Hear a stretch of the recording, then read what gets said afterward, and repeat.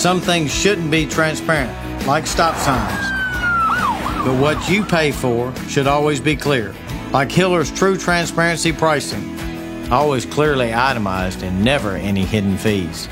Because you have the right to know what you're paying for. For more information, visit happyhiller.com/true transparency pricing. Happy you'll be if the service is free. Call the Happy Face Truck today. Now, 104.5 The Zone's non-stop sports talk continues with a look at Nashville's teams and at news around the nation from the lead writer of 1045thezone.com. This It's the Big Six. The Big Six with Jason Martin. And here we go.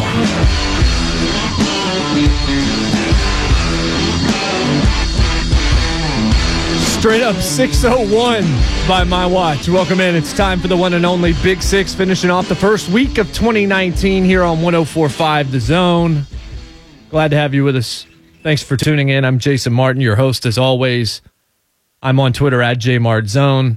If you want to join us, I got a lot to get to tonight, but I can work you in maybe. 615-737-1045, 737-1045. Main man Ryan A. Mudd behind the glass, spinning the dials radio style. You have to get through him if you want to get to me. I say I don't want to waste your time. That's always the mission statement of this show, and I got a lot of things that I want to get to, so let's talk about it.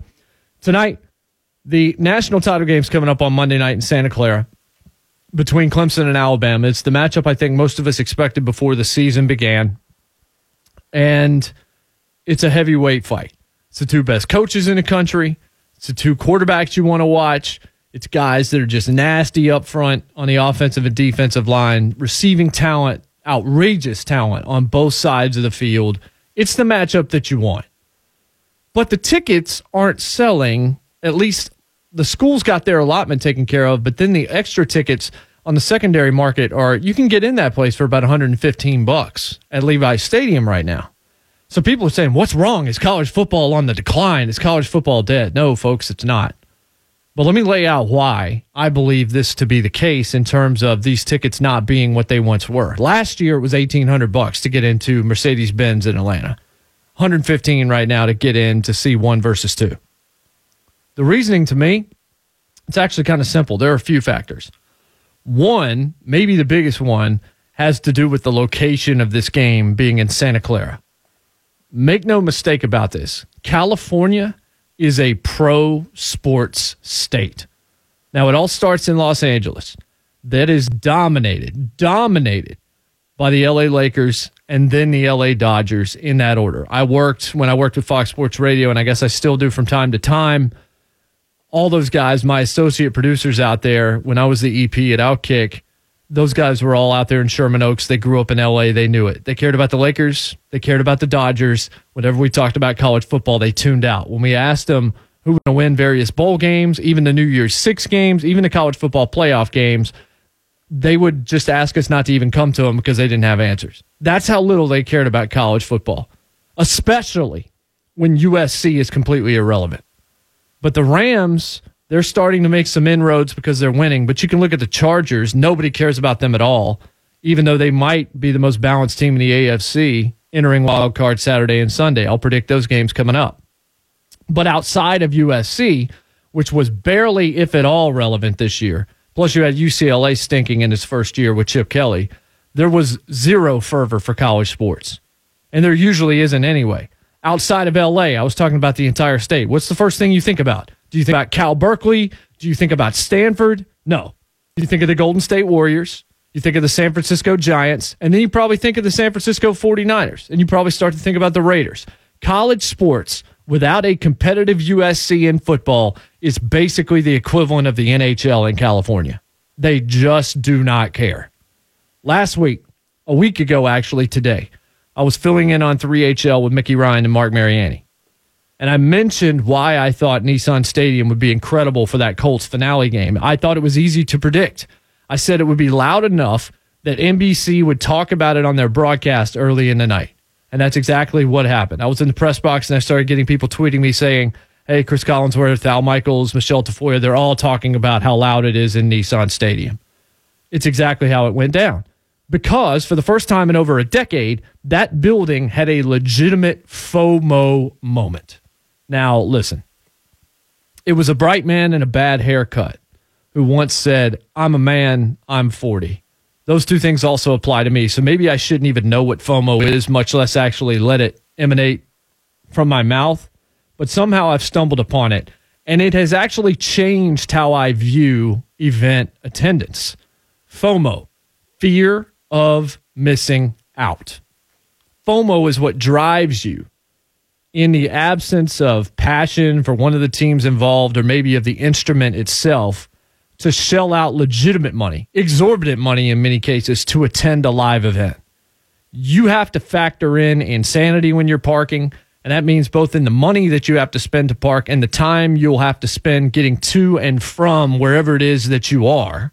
You have to factor in concession money, maybe a souvenir. If you're taking a family of 4, that is not a cheap endeavor at all. And that's without the ticket price. Unpredictable weather in some cases, uncomfortable seats in many respects, certainly compared to your own recliner or your couch. And then there's the time investment past the event itself. And if you look further, TV coverage in 2019 is exquisite stuff. You may not love the announce crews, but the picture and the sound quality on all of our ultra high def 4K curved screens with our surround sounds or our sound bars, all of it's unreal. One of the single most incredible television experiences, viewing experiences you can have anywhere, is to watch the Masters on a truly high definition screen. Augusta on a perfect TV is basically untouchable from a visual standpoint. So you've got to sell me on a FOMO moment as a consumer. Now, me, I am blessed beyond measure to be able to attend a lot of these things as a member of the media. And that's not something I take for granted, and it's not something that applies to most people. So again, FOMO, that's how you get people to spend money now. When the experiment on TV is this strong, fear of missing out is really all that's left. Why is Netflix on fire and very few box office movies really attracting the big audiences anymore? There are people listening right now who haven't gone to a movie theater in over a year. It's the same deal. Our TVs have caught up to the technology of the big screens.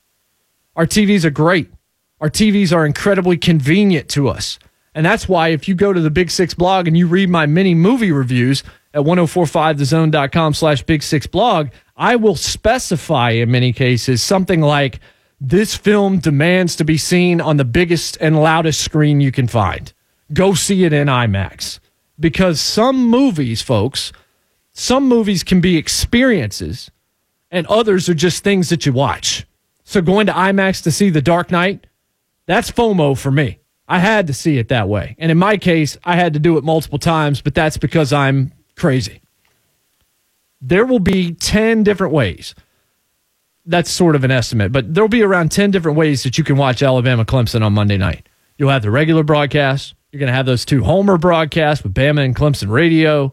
You'll have the coach's film room. You can have Paul Feinbaum and his guys on the SEC network. There's so many options. And with those options, whichever one that you pick, you could have your living room or your favorite sports bar or your best friend's den, and you can bring anybody and everybody you want, or you can invite them to you without any of you having to shell out all that much money. You can eat your own food or the food that you want. You can go to bed afterwards if you want without, being stuck in traffic for hours. Everything about it is easier. So you got to make me realize if I don't come to this thing, I am going to regret it. Again, FOMO, fear of missing out. If you're not a Bama or a Clemson fan, and both schools have sold out their allotments, like I said off the top, how do you sell that to the West Coast right now? The answer is you don't. Thus, you got tickets at much lower secondary market prices than expected, despite the fact that you've got the matchup you should want. Number 1 versus number 2, 2 best teams that we all knew were this good before the season ever started. And there's one more argument here that would help to explain this problem, and that is the fatigue in this particular matchup. Clemson versus Alabama has managed to become Red Sox versus Yankees. That's another regional matchup, but it has national appeal because those franchises have fans everywhere. How many Clemson fans live in Wyoming or in Arizona or in South Dakota? Now, not that there aren't local teams in baseball as well, like the Diamondbacks or whatever, but there's a far better chance of a Red Sox or a Yankees fan in those states because those are nationally recognized brands. Jay-Z's wearing Yankees hats. LeBron's wearing Yankees hats. It's a different level. Clemson is not. And Alabama just comes across as a bully for non-Alabama fans. They're Duke. They're the New England Patriots. They're the Golden State Warriors. So I'm not really surprised in the least that this game doesn't have an $1,800 ticket like last year's game did. That was Alabama versus Georgia in Atlanta. All those folks near the venue. Let's talk about like a 400-mile radius in every direction of Mercedes-Benz. They could easily justify that short flight or even the drive to see that game, which was located close enough to both those two schools that if you're on the fence, you could still excuse the money and the shorter travel time to be there. Now you're at Levi's Stadium in Santa Clara in a pro sports state, well over 1,000 miles away. And if you're an average fan, there is nothing whatsoever FOMO about Alabama Clemson because you're really not missing out. You're just watching at home. And you're watching at home with all the comforts that come with being able to watch at home, with the money that you save by watching at home, and also with social media around you where you can react immediately with millions of others. You can read experts. You can read media personalities. You can interact with them. What are you really missing out on by not traveling to Santa Clara to see this game? The locals in California have no interest in college sports, and you're bringing them a Southeast versus Southeast matchup. This makes all the sense in the world. It's still going to be a great football game, though. I don't think it's a FOMO, especially because of the location and because of what technology means today. But we're all going to be watching that game on Monday night. We'll see how the ratings stack up. They dropped a lot. Didn't help that neither one of those two matchups ended up being particularly good on the field last Saturday. But that's why. This ticket's just different, and the location makes all the difference in the world. When we come back, 4 wildcard games, one of the greatest wildcard Saturday-Sunday weekends we have ever seen in the NFL. I'll break down all 4 of those matchups for you. 615-737-1045 if you have any thoughts, or you can tweet me at JMartzone. We will roll along next. Big Six on a Friday on 1045 The Zone.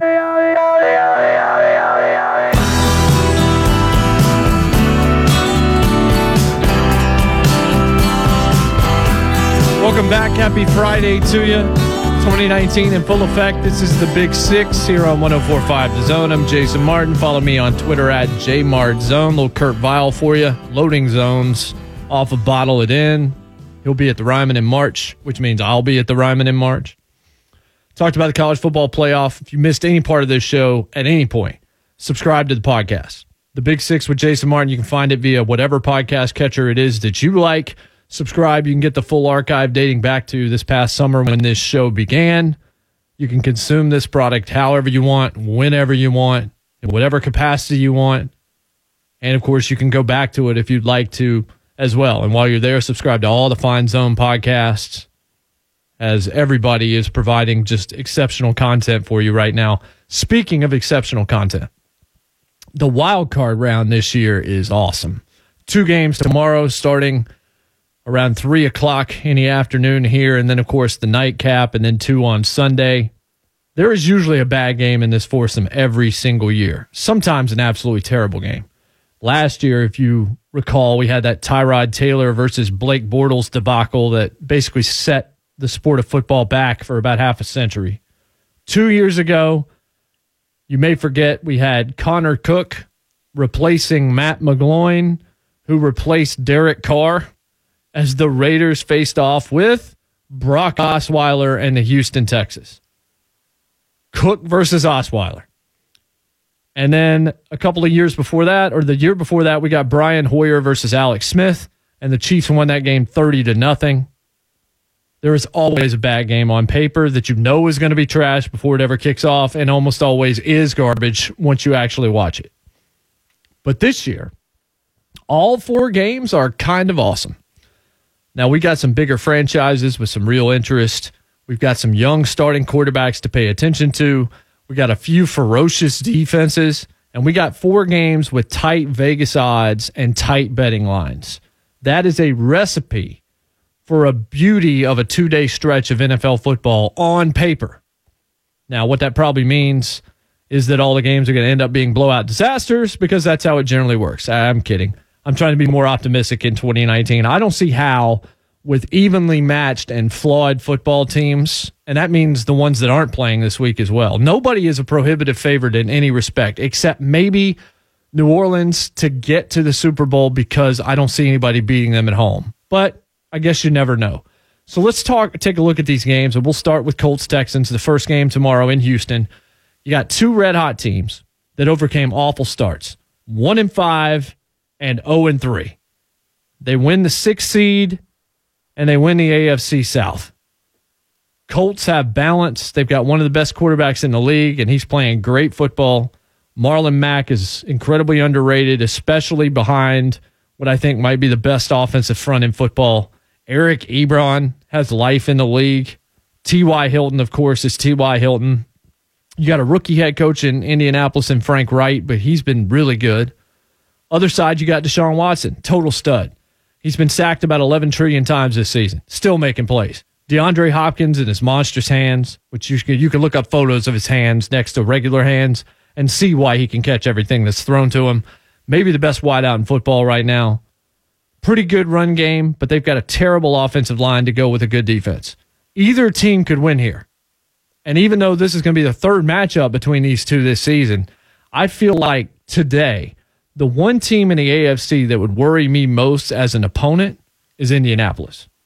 With Luck playing like this and the lack of pressure that he's facing, they've got the rookie of the year probably at linebacker in Darius Leonard. Even on the road, it's indoors, and the Colts, to me, just have more balance. When you look at these 4 games, apply this metric to it. Of the 4 things that matter the most outside of special teams, which can be important, look at the offense and the defense of both teams. Which one is the most glaring problem of the 4? And then take the other team. The biggest blemish of these 4, even with the Colts not having a ton of weapons in the pass game, Dontrell Inman was a good find for them in the middle of the season, and he's been good.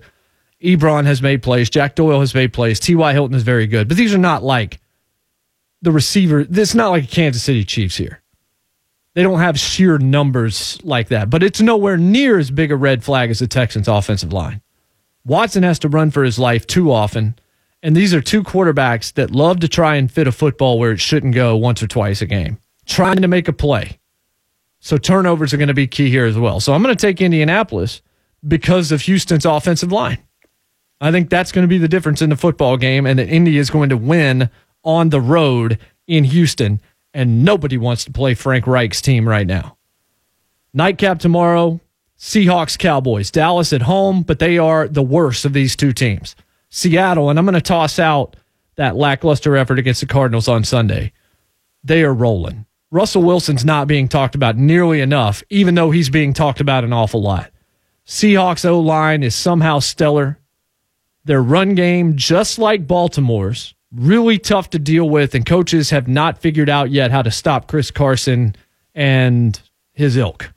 Tyler Lockett, Doug Baldwin, stud wideouts finally getting more of their due. And then you got Pete Carroll. Considering all the talent that left and where most people had them predicted, the way that franchise seemed to be regressing over the past couple of years, he's a candidate for Coach of the Year. Maybe should win it. Probably doing the best job he's ever done in the NFL. And then you look at Dallas. Jason Garrett's not good. Dak Prescott's average. Zeke can be contained. We saw Tennessee do it ourselves.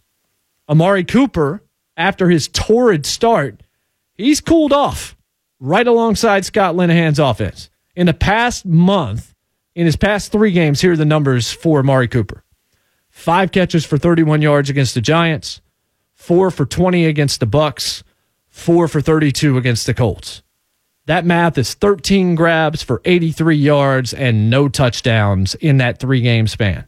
And it's not that Amari Cooper all of a sudden has forgotten how to play football. It's that the Cowboys' offense is rudimentary it's outdated, and Dak Prescott's inconsistent and not particularly accurate. Then you take a look at the other side. You look at Russell Wilson, who might be the very definition of the word winner in the NFL. And I think Seattle not only has the far better quarterback, but they got the better football team and the far better coach. And they're going to win this game on the road. Both road teams are going to win on Saturday. The Colts in Houston and the Seahawks in Dallas. So that's the first two games. And then you get the ones that I think are a little bit tougher to call on Sunday. Chargers-Ravens is fascinating. We just saw this game 2 weeks ago. The Chargers have so much talent, but they're the Chargers. The Ravens have been winning games they shouldn't be winning in the playoffs for 2 decades, and the Chargers have been losing games they have no business losing in the playoffs for decades. It was a close game a couple of weeks ago. I'm ready to see it again. It was another example of how a talented Chargers team has a tendency to let you down in the biggest moment. Phillip Rivers is a Hall of Fame talent that has never reached a Super Bowl and has felt his biggest heartbreak in the playoffs. They got real balance. Like I said, stud running back in Melvin Gordon, a good offensive line, great quarterback in Rivers, certainly. Terrific targets. Keenan Allen, the two Williamses, Antonio Gates at 75 years old is still making plays at tight end. Defensively, you got another Rookie of the Year candidate in Derwin James. He can basically do anything you want for him to do on the field. Joey Bosa, his pass rushing ability, his ability to disrupt plays. That's just a few guys on their defense. They may be the most balanced team in the AFC. I think they probably are. If you had to pick based on no other knowledge than talent and numbers, you might well pick LA to go to the Super Bowl. And then on the other side, you've got Baltimore, who shut the Titans out at Nissan 21-0. John Harbaugh has built that team around a really good defense. Dean Pease, the news came out, he's going to be back for the Titans this coming year. He's not going to retire. That's great news for the Titans. He did a fantastic job this season for this franchise. But he left Baltimore, he comes here, and the Ravens are somehow better with Wink Martindale as their defensive coordinator. History says the NFL will eventually figure Lamar Jackson out. Eventually. But even if that's what happens, it's probably not going to happen this year. That said, the Ravens are not scoring a whole lot of points, and the defense is scoring some of the few they are scoring. In the last 5 games, Ravens, 26-16, a 27-24 loss to Kansas City, and then 3 more wins, 20-12, 22-10, and 26-24. None of those in the 30s. They scored in the 30s a few times early in the season, and that's about it. What that means is the defense has to be this good. It means the margin for error is not very big for the Baltimore Ravens because they're winning in ways almost no one else in the league is. I'm still tempted to take them because the Chargers are the Chargers. But I also think LA is really talented, and they got to look at this team a few weeks ago. They saw Lamar Jackson a couple of weeks ago. They've seen the run game that Baltimore has been putting out there. Rivers is due for a big game in this spot.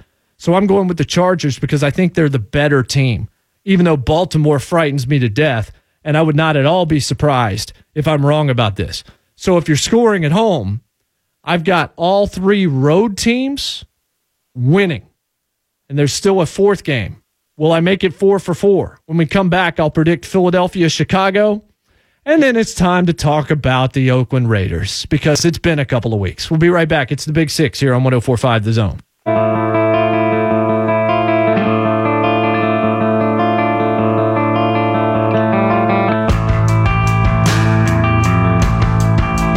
It's the Big Six here on 104.5 The Zone.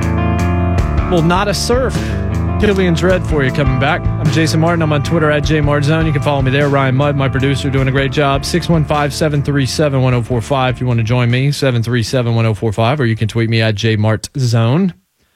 So I picked 3 road teams of the 4, and I'm about to pick the 4th game. Went with the Colts. Think they're a very balanced team. And if you're looking at the worst unit of the 4 key units in that game, it's the Texans' offense because of their offensive line. As much as I like Watson, as much as I like Hopkins, that offensive line worries me. Seahawks, Cowboys, Seahawks just a better team. Don't trust that coach in Dallas. Don't trust that quarterback in Dallas. LA and Baltimore, that's a tougher call, but the Chargers got to look at Lamar Jackson a couple of weeks ago, so this is their second crack. It's like the second crack against a pitcher after you finally gotten used to his movements and some of his stuff. So maybe they have a better look. They also have a pretty good defense in LA. Baltimore doesn't score a whole lot of points. And the Chargers are they have so much talent. Eventually they have to put it together, right? And then there's Philadelphia at Chicago. Nick Foles versus Mitchell Trubisky. If I had said that 2 years ago, we would be talking about that wild card dog game that I referred to at the start of the last segment. Guys, we've seen Ryan Lindley in a playoff game. We've seen TJ Yates in a playoff game. We've seen Osweiler. We've seen Connor Cook. We've seen Blake Bortles in way too many playoff games. Nick Foles versus Mitch Trubisky. But it's not a dog game at all. It's a fascinating football game because it's the one where we're going to find out if defense indeed still wins in January. Trubisky, quietly, has played really well lately. He had 3 interceptions in that game against the Rams, that weird 15-6 Sunday night game. And since that point, he hasn't thrown a pick. His lowest completion percentage since that Rams game, which was 4 games ago, is 69.2. Other than that, he's been in the 70% range. He can run the ball. We knew that. His QBR has risen into the 80s as the season ended. They've got a great running game with Tariq Cohen and Jordan Howard. They've got a really exciting young coach in Matt Nagy. And then they got Vic Fangio and this defense. Particularly impressive defense. Khalil Mack, Eddie Jackson as the ball hawk, Danny Trevathan out there crushing guys, Roquan Smith learning, he's getting better. The Bears are fun to watch in a much different way. Even though at times it looks like throwback, Matt Nagy still throws enough wrinkles into that offense to where it looks so much more modern than, for example, Dallas's offense. And then on the other side, Philly's defense has been better lately. Their pass defense was abysmal early in the year. Some of these young guys are starting to play better football, but it's still woeful problems, at least defensively for the Eagles at times. But where they struggle is against the pass. And even though I said Trubisky has improved, he hasn't hit 250 passing yards since he went over 350 on November the 11th against Detroit. So can he take advantage of the Eagles' weakness? That really becomes the question. Playoff Foles is the only thing better than playoff Rondo in the world. If that magic is real again, the offense looks an awful lot better right now. This game's being played at Soldier Field, which I think helps Chicago out tremendously. Even with Philadelphia playing much better now than they were under Carson Wentz, which is not Wentz's fault. I think Chicago's actually going to be the lone home team that wins this weekend, and they're going to advance because I believe their defense is going to score points in this game. And I believe that Mitch Trubisky, who hasn't thrown an interception in about a month, is going to be careful. He's going to run for first downs when he has to. And then you add the explosiveness of Tariq Cohen and the seemingly wise beyond his years intelligence of Matt Nagy and the way Vic Fangio has called this defense. I think Chicago at home is going to be a little bit too much for Philadelphia. I still think I would have rather played Minnesota if I was the Bears. So I might have laid down and let Minnesota win that game last week. Because the Eagles with Nick Foles do scare me, even if he's banged up a little bit. If he plays, this team does play cohesive football around Nick Foles. So good, in fact, that someone in the offseason is going to overpay for this guy and turn him into a starting quarterback, and then we're going to realize why he was really a backup. He is a decent football player. You shouldn't be afraid of him, but playoff Foles frightens you enough, I would say. So that'll be the lone home team that I'm predicting to win. That being the Bears. So I've got Colts over Texans. I got Seahawks over the Boys. I've got Chargers over the Ravens, even though I don't feel great about that pick. And then I've got Bears over Eagles. Good news is all 4 of these games are going to be played in front of us, 2 tomorrow, 2 on Sunday. They're all 4 going to be great football games. We will be discussing them on 104.5 The Zone on Monday. You can hear those games here on 104.5 The Zone all weekend long as well. So those are 8 teams playing football that matters this weekend. One team that is playing football that does not matter at all is the Oakland Raiders. They're not playing football right now, but they didn't play football that mattered this past season anyway.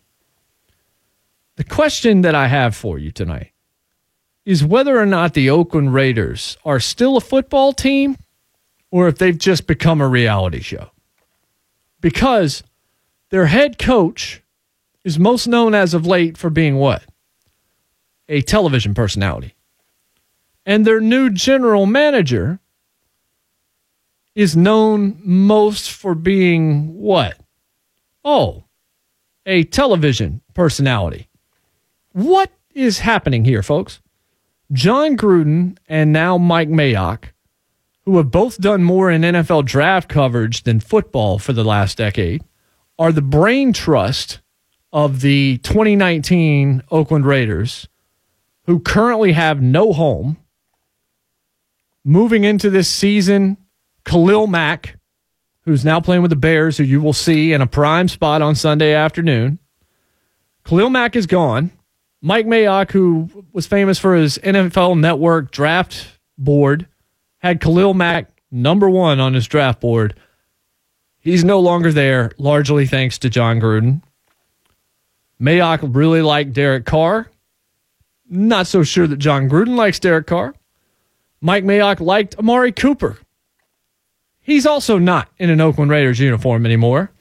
And then, of course, because he's done so much coverage, you can find some mistakes that he's made, none bigger than declaring that Blaine Gabbert would be a much better pick than Cam Newton.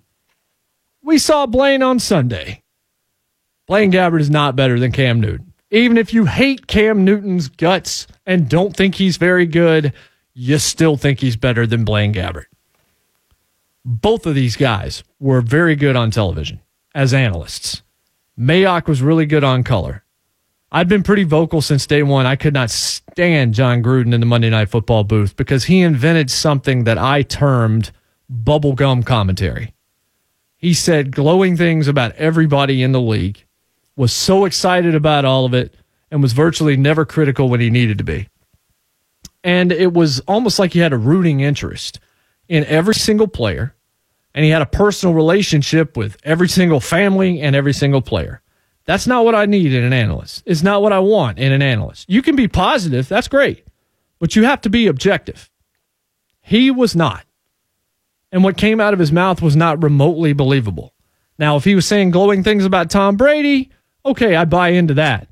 But when you're saying things about being dazzled by Andy Dalton and Ryan Tannehill, I'm losing a little bit of respect for your credibility. And the reason it wasn't believable when John Gruden said this is because it was indeed a lie. And we know this now. John Gruden always wanted to get back into coaching. Not in Knoxville, Vols fans. That was never going to happen. And you should thank your lucky stars that it didn't. He wanted to be back in the NFL. And to make that easier, he wanted to ensure every bridge that he crossed lacked any instance of kerosene. No burning, no potential embers, nothing. He wanted everybody he could to like him in the league and remember nice things he said about them and their organization, because ultimately that would make him someone, the fragile egos of power. Most of the people that are the most powerful in this world also have the most fragile egos if you ever stopped them and had them put on that polygraph. He knew that if he was nice to them, said nice things about them, they would want him around. He couldn't say anything real because he still desperately wanted to be in that league. So basically, he was strawberry shortcake calling football games. He was terrific on that quarterback camp stuff because in that case, he was actually showing people how much he knew. It was always about John Gruden, no matter whether he was in the booth trying to get that job or trying to show his acumen during the quarterback camp stuff. He wanted to show people that watched that just how much he knew and how good a judge of talent he was before any of that talent was in the NFL. So that quarterback camp, which was great television that I loved every year, and his analysis on Monday Night Football that I didn't, was 100% about John Gruden first, second, and third. Guess what? So are the Oakland Raiders. More on Gruden, more on Mayock, and the best in pop culture from 2018 next as we roll along. The Big Six here on 104.5 The Zone.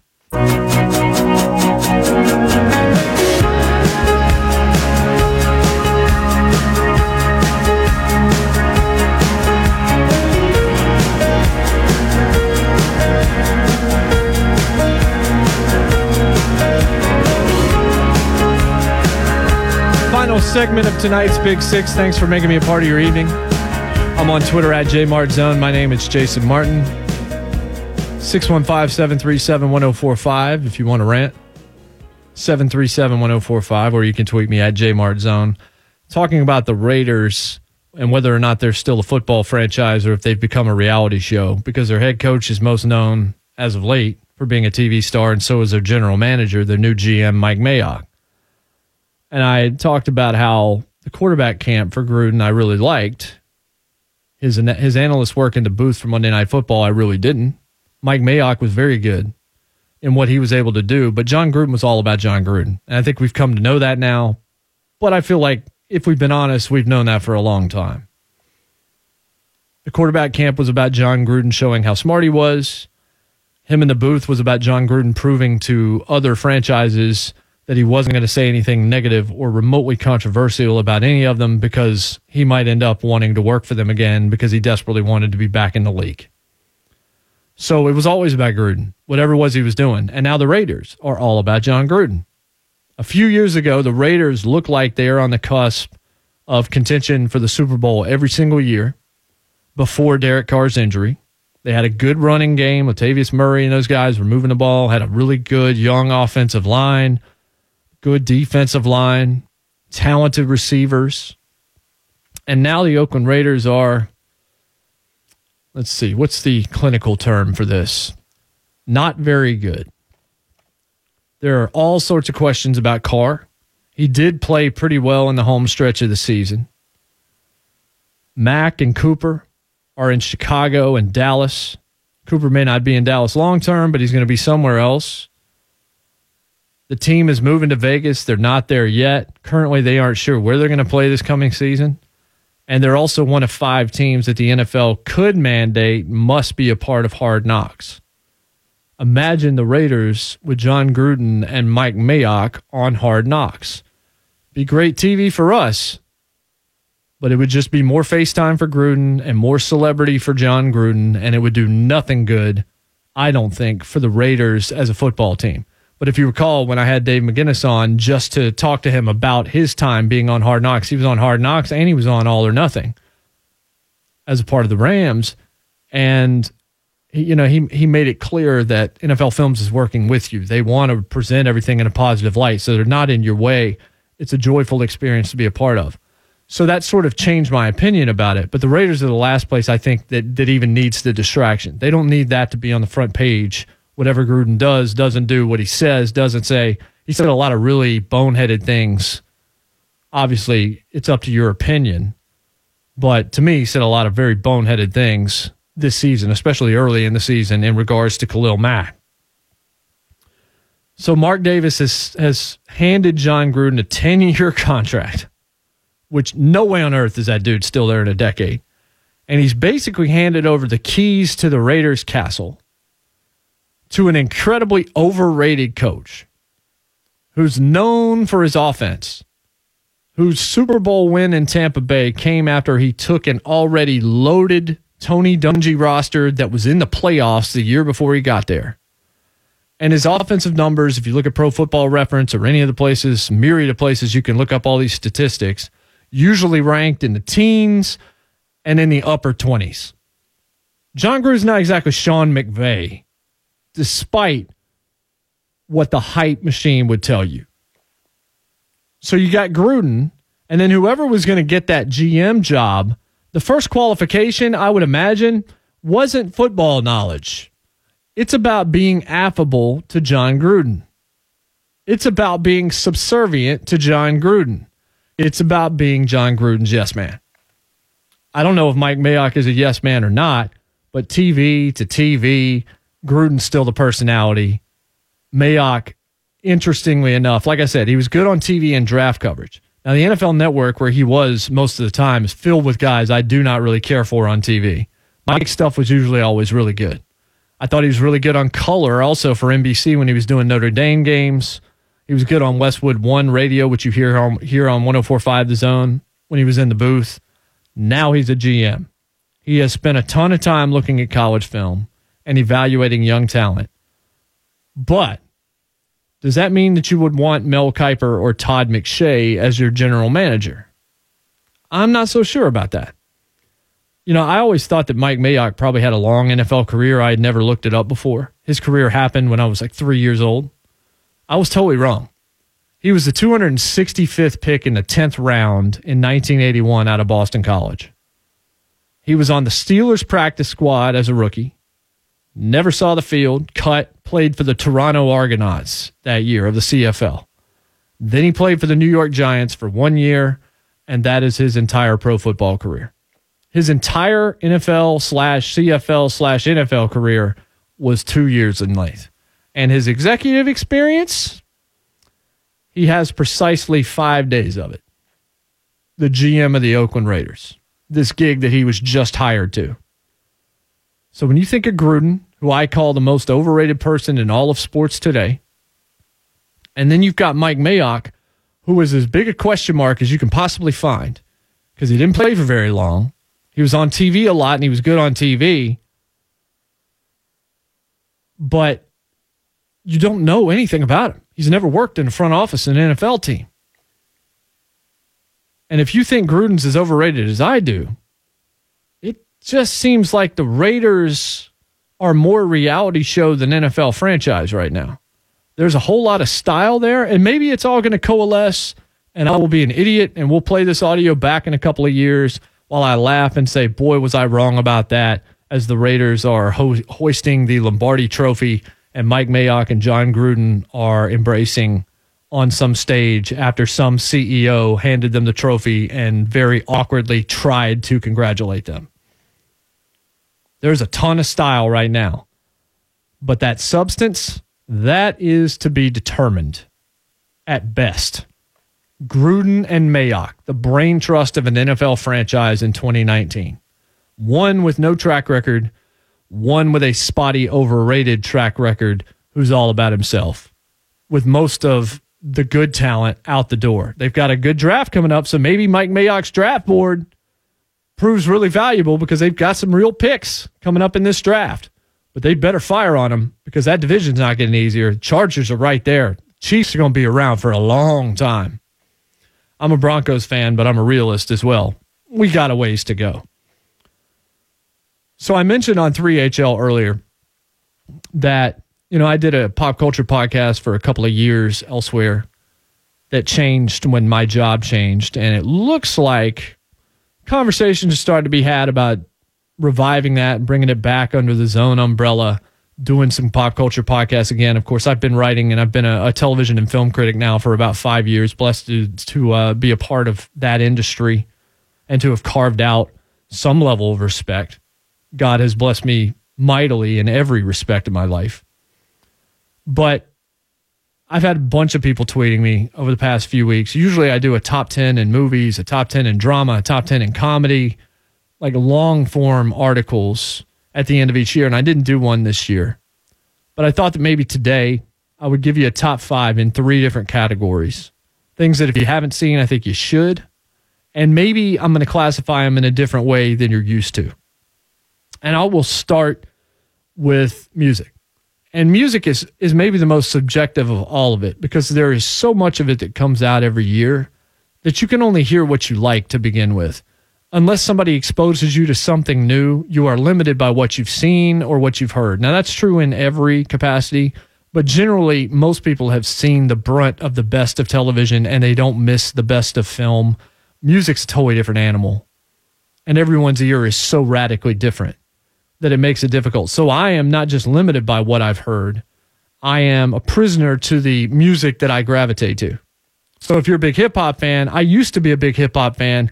I can't get down with the language anymore. So I didn't hear much of that stuff because I just can't let that into my eardrums anymore. I don't feel it's conducive to me. But I will say that Kendrick Lamar's Black Panther deal was good. That soundtrack was really, really good. And then there's other things like Casey Musgrave's Golden Hour is unanimously regarded as one of the best albums of the year. It's not really my style. And then you've got various other things that are out there. But the 5 that really stood out to me, and I also want to mention Courtney Barnett. She put out Tell Me How You Really Feel early in the summer. The Decemberists put out a new album, I'll Be Your Girl, that had feelings of the old Decemberists and the new Decemberists. And then Jason Isbell put out Live from the Ryman. And if Jason Isbell puts out anything, and I was at one of the shows where this was being taped last year, if Jason Isbell puts out something, I'm going to mention it. But the top 5 of the year, Jeff Tweedy, Wilco's lead singer, put out a solo album, his second solo album. He put out Sukarai a couple of years ago. I think actually not just a couple of years ago, back in 2014 now. It's been a while. New album came out just a few weeks ago. It's called Warm. It's not like uplifting music that you can dance to, but it's great atmospheric music that shows a lot of lyrical depth. So that's something to keep in mind. Kurt Vile's Bottle It In. We already played one of the tracks from that coming back earlier.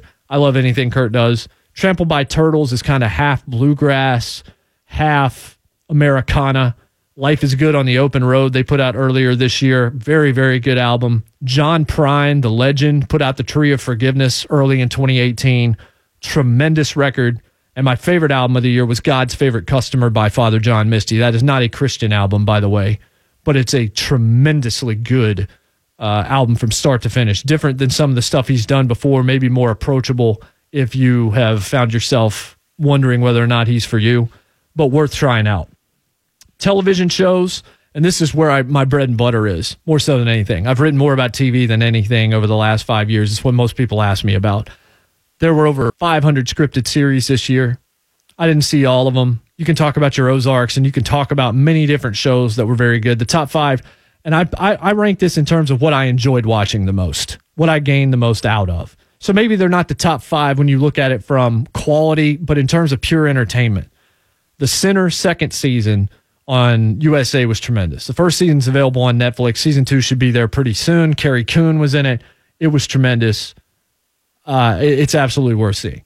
I'll give you a tie, even though I don't think this is number 4. Good Place is my favorite show on TV. It still is, even though this has not been its best season. It's about to come back for the back half of the year. Atlanta would be tied with it. Succession, which is Adam McKay's show on HBO, would be 3. Better Call Saul, which just gets better and better, is number 2. And The Americans' final season was perfect television, and it's the best show. One of the best shows of the decade, one of the most overlooked shows of the decade, so you go with that. And then movies, I've talked about these on the air before. A Quiet Place. Mission Impossible Fallout's the best action film of the decade. Spider-Man Into the Spider-Verse is the surprise of the year, along with Game Night, which is a great comedy.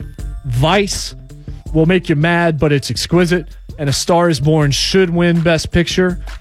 It is worth seeing on every possible level. So we found a way to run out of time, so I had to kind of run through those. That's a good reason why we're going to have a pop culture podcast coming up. So be on the lookout for that. Subscribe to the Big Six with Jason Martin podcast as well. We are sending you to Kevin Ingram and Blue Ribbon Basketball. I will be back with you on Monday. Enjoy all the games, and we'll get you set for college football on Monday.